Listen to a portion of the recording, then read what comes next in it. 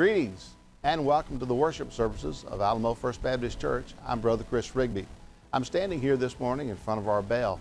This is the original bell that was at our old location years ago. It was there when the church was first built, and it was always a call to worship. Well, when we moved to our new campus here several years ago, we brought it with us. And not too long ago, we got to put it up. We're so excited about it because it reminds us that we're coming together into this building to worship. And we are excited that today you've decided to tune in to our broadcast to worship our Lord and Savior Jesus Christ.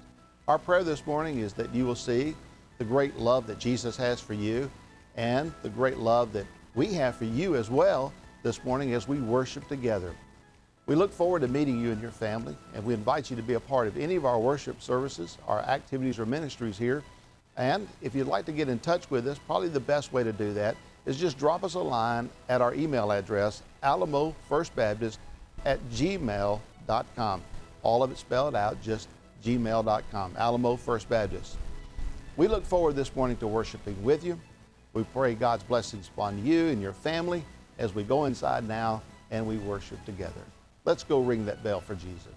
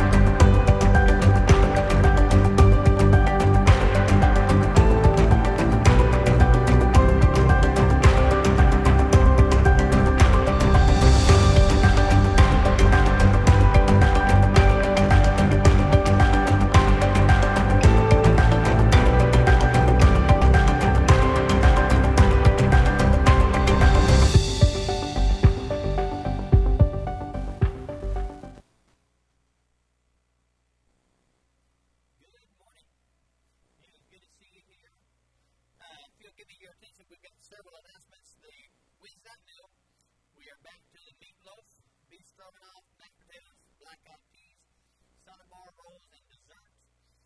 Let's see here. Next Saturday, March the 4th, those going to the New Walk Project, y'all are going to leave at 3:30 from the front of the church. That's next Saturday. Nicaragua trip. Deshane Cole is going to be, and I spelled her name wrong, we're both Christian, we'll blame it on him. There's a trip next this coming June 24th to the 27th. The cost of that's going to be $1,900.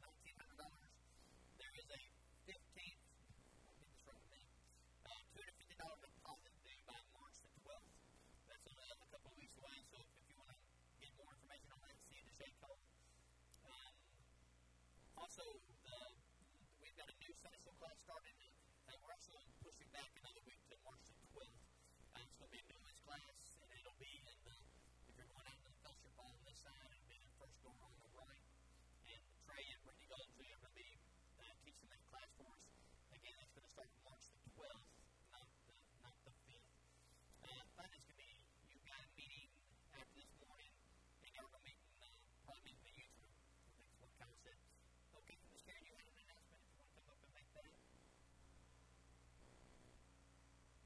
Morning. So you see the basket over there. We talked about it Wednesday night, but I just want to make sure that everybody in our church knew about this project that we have. And it is something that we've been asked to do by a Christian organization called 8 Days of Hope. And they've asked our church and the First Christian Church to help them collect brand new tennis shoes for children that's going to be sent to Ukraine. So we've got a real short time frame on that because they're going to be picking them up a week from tomorrow. So if you could purchase some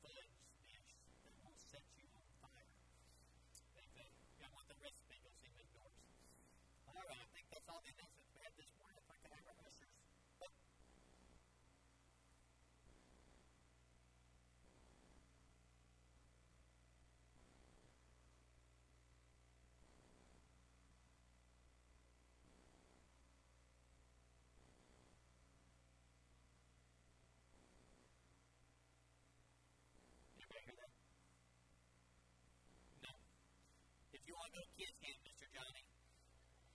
That you need to see, the ship that you need to see, Megan, after church, if you want to go to kids' game. All right. If we get our ushers come forward, please, we'll go and pick up our morning offering.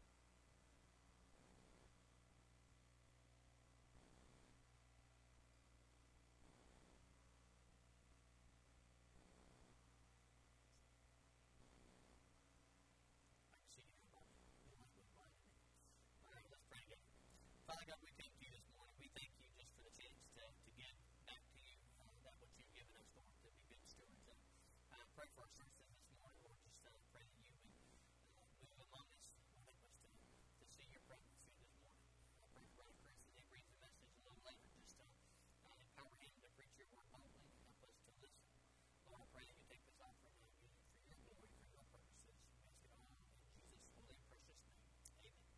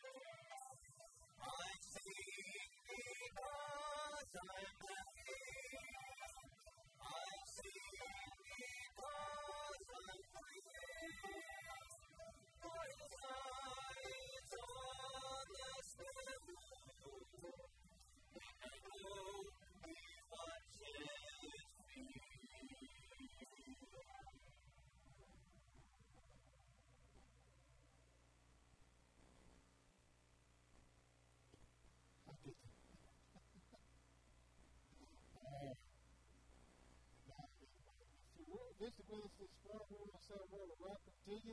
We're glad that you're here. If you visit with us online, we want to welcome you as well. And we just want to spend some time greeting our guests and neighbors.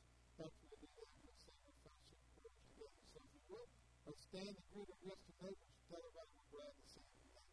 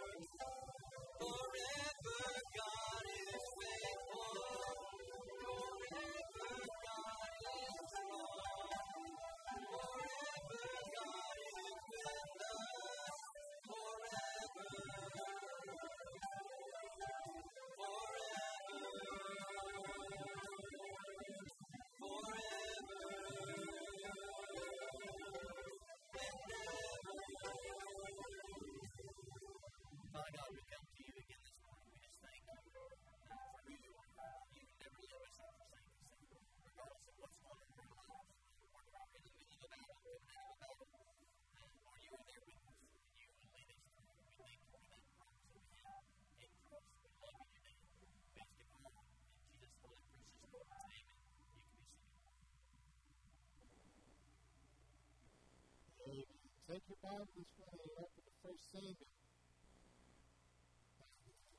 1 Samuel 22, our little guys are making their way to children's church. And we're going going to look at verses 1 through 4 together this morning.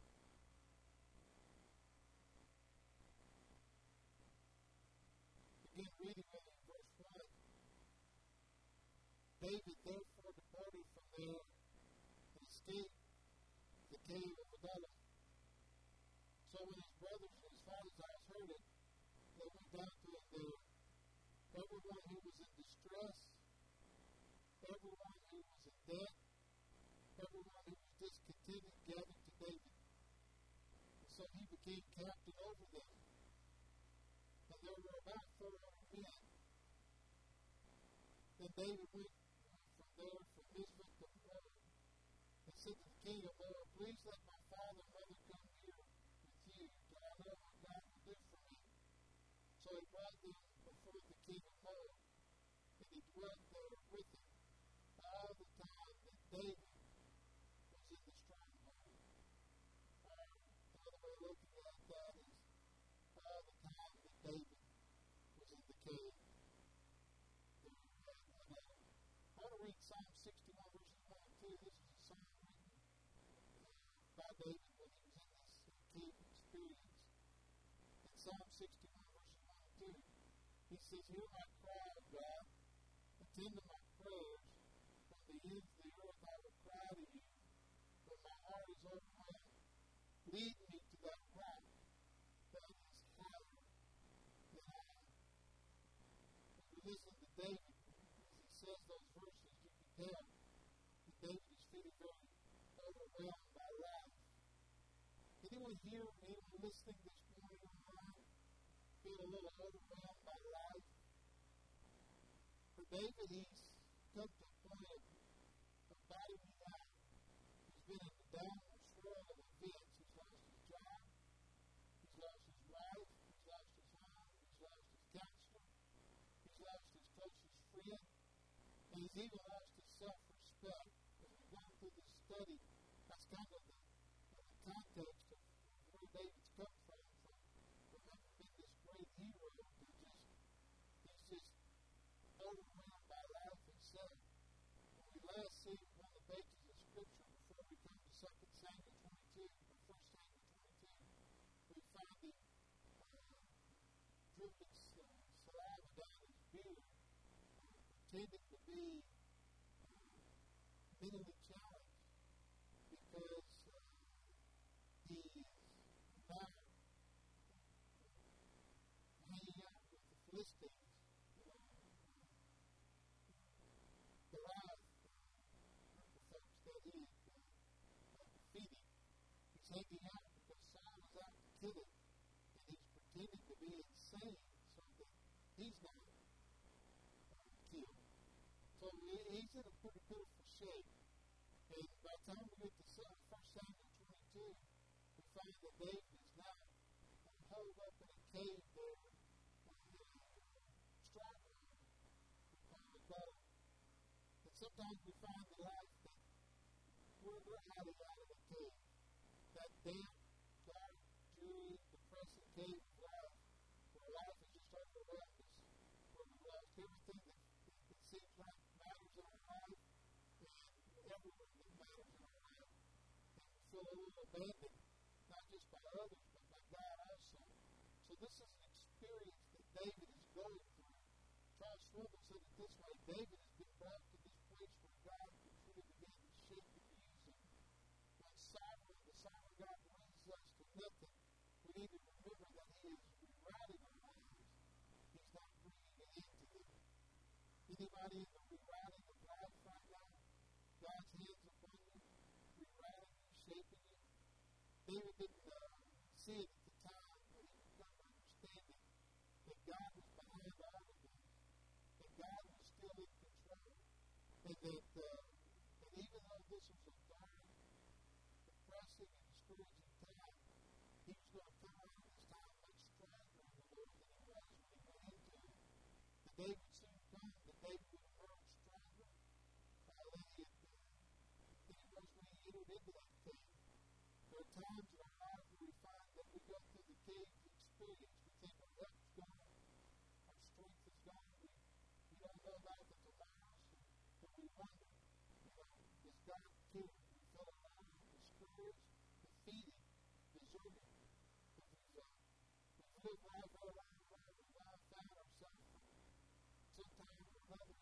cave experience, that stronghold, going through that.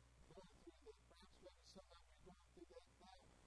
Like David, we dwelled in caves, and often we fail to see that that's actually God's hand upon us. I want you to consider a couple of verses this morning. Isaiah 45 and verse 7. Isaiah says, I form light and create darkness. I make well-being and create calamity. I am the Lord who does all these things. You hear that verse? God says, I do a little bit of this good, I do a little bit of this bad, but I bring about all these things into your life for my purpose. Psalm 37 verses 23 and 24 says, the steps of a man are established by the Lord, and he delights in his way. Though he fall, he shall not be cast headlong, for the Lord upholds his hand. God is behind the blessings of life, we know that, but he's also behind the burdens of life. And sometimes we find life giving us burdens rather than blessings. Now I want us to think this morning how we can fall out of our cave, so to speak. How we can come out of the cave like David. Now I want to think about cave dwelling with you. I want to give you three things to think about as we think about our passage together. First of all, I want you to think about the reality of the cave. What I want to call the reality of sorrow. David has been brought to the absolute bottom of life. He's hurting, he's broken, and he's defeated. He was the crown prince of Israel, and he finds himself living in a cave. I can tell you, it happens. 8 months ago, I'm flying pretty high in my life. I had a great Sunday in church. We had finished the day, and I was looking forward to a new week and getting started. And the next thing I know, I found myself on the bathroom floor with a brain bleed, unable to move, unable to do anything. And then the next month of my life I spent in the ICU unit. And I can remember thinking several times as I looked, but I'm a preacher. This isn't supposed to happen to me. I minister to other people. I have the crown prince and blessings. God, why has this come to me? Well, that's what David was feeling. Wasn't that long ago that God was anointing his head with oil, saying, you're going to be the next king. But yet now David finds himself living in a cave. There's no longer a bed to sleep in, no rest in this damp darkness of this forsaken cave. He doesn't have any comfort to his house. He doesn't have any comforts of his friends. He's deserted, and he feels alone. Psalm 142, I want to read it for you, but you can go in and read that psalm. That whole psalm was written by David during this period of time. And there are times in our life that are ordained by God for each of us that we go through life and we feel that hand of burden. It's really rare when somebody goes through life and has what I call untouched, unaffected life of hardship and sorrow.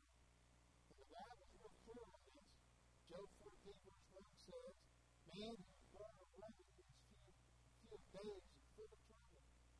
In other words, you're going to experience some downtimes in life, some burdens, and some heartaches in life.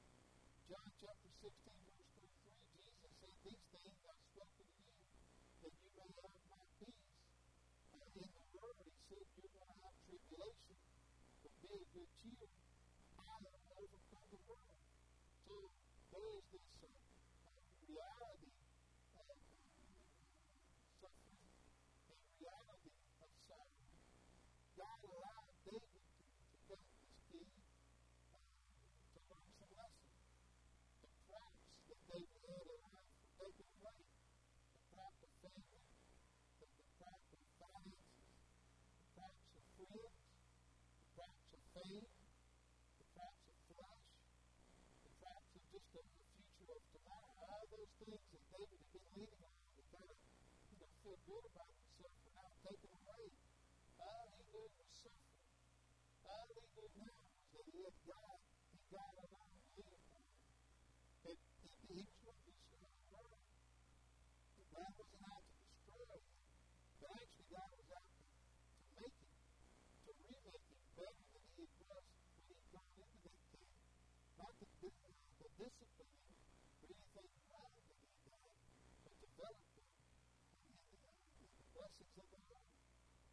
then we read not only of the suffering and the sorrow, but the reality of separation.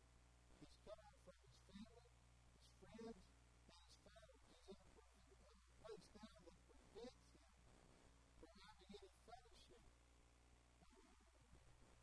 He doesn't have the encouragement that comes by way of others. God has placed him in a place where there's nobody but God, a place of separation. I can tell you, in my experience, personally these last 8 months, there were plenty of days where I didn't have anybody there. I knew people were praying for me. I'd get texts, I'd get some messages on Facebook and that kind of thing. But there were a lot of days where I was in the bed and just being God. And I had to learn to lean upon Him, to trust in Him. So there is the reality of the caves of life. The second thing I would say to you this morning is the revelation of the caves. David learned some things in the cave. One was the revelation of his calling. As his fracture began to be pulled away, as David lost his family, his fame, his friends, his finances, all of these things that he became honored and be blessed by, he found out that God was still there. That the God who called him was still the God who was in control. And after a while, people began to show up to the cave. First comes his family. And David's family had always been real good to him. He had always kind of been the forgotten outcast, kind of the pet that was looked down upon because he was the youngest and run to the litter, so to speak. But what we find now is the family begins to show up. Then we're told the defeated began to come. Those that have been defeated by Saul, those who have been downtrodden by Saul, those who have been under persecution by Saul, begin to show up. And so David begins to find that he's got followers now. And by the time it's all over with, there's some 400 men following David. Following him as captain, as king of their life. There's a revelation of his character. When family and these malcontents begin to show up, it probably added to David's burden. But David rose to the challenge. David found his true character and began to lead. Instead of breaking under the pressure, David's heart began to be revealed. He began to show the leader that he really was. And he rose to the challenge. He took the pain, he took the problems that were squeezing him, and he began to work. He began to make lemonade out of them. You think about what Satan said, like Job. He said, "Just let me have Job. Let me squeeze that old boy a little bit, God, and I'll get lemonade out of him." And we know that God said, "All right, you can do all these things to Job, but you can't take his life." And that's what Satan did. He squeezed on Job. But instead of lemon juice, lemonade came out of Job. Job wouldn't curse God, but instead he blessed God. And out of that came an even sweeter blessing for Job in his life. What comes out of you when you get squeezed by life? What comes out of you when you're in the caves of the dark? Do you get sour? Do you get bitter? Or do you come to know the glory of the Lord working in your life? Your suffering will expose your heart like nothing else in life. Suffering will let you know you're right with God like nothing else in life. But there's a revelation of His power, a revelation of His character, and there's a revelation of His commitment. In spite of the circumstances, David, in his situation, he trusts in God. He's committed to God. Let me read you another Psalm, Psalm 57. Listen to what David says, and this is a psalm written in the cave experience. He says, "Be merciful to me, O God. Be merciful to me, for my soul trusts in you. And in the shadows of your wings I will make my refuge until these calamities have passed by. I will cry to God most high, to God who performs all things for me. He shall send me to heaven and save me. He reproaches the one who should swallow me up. God shall send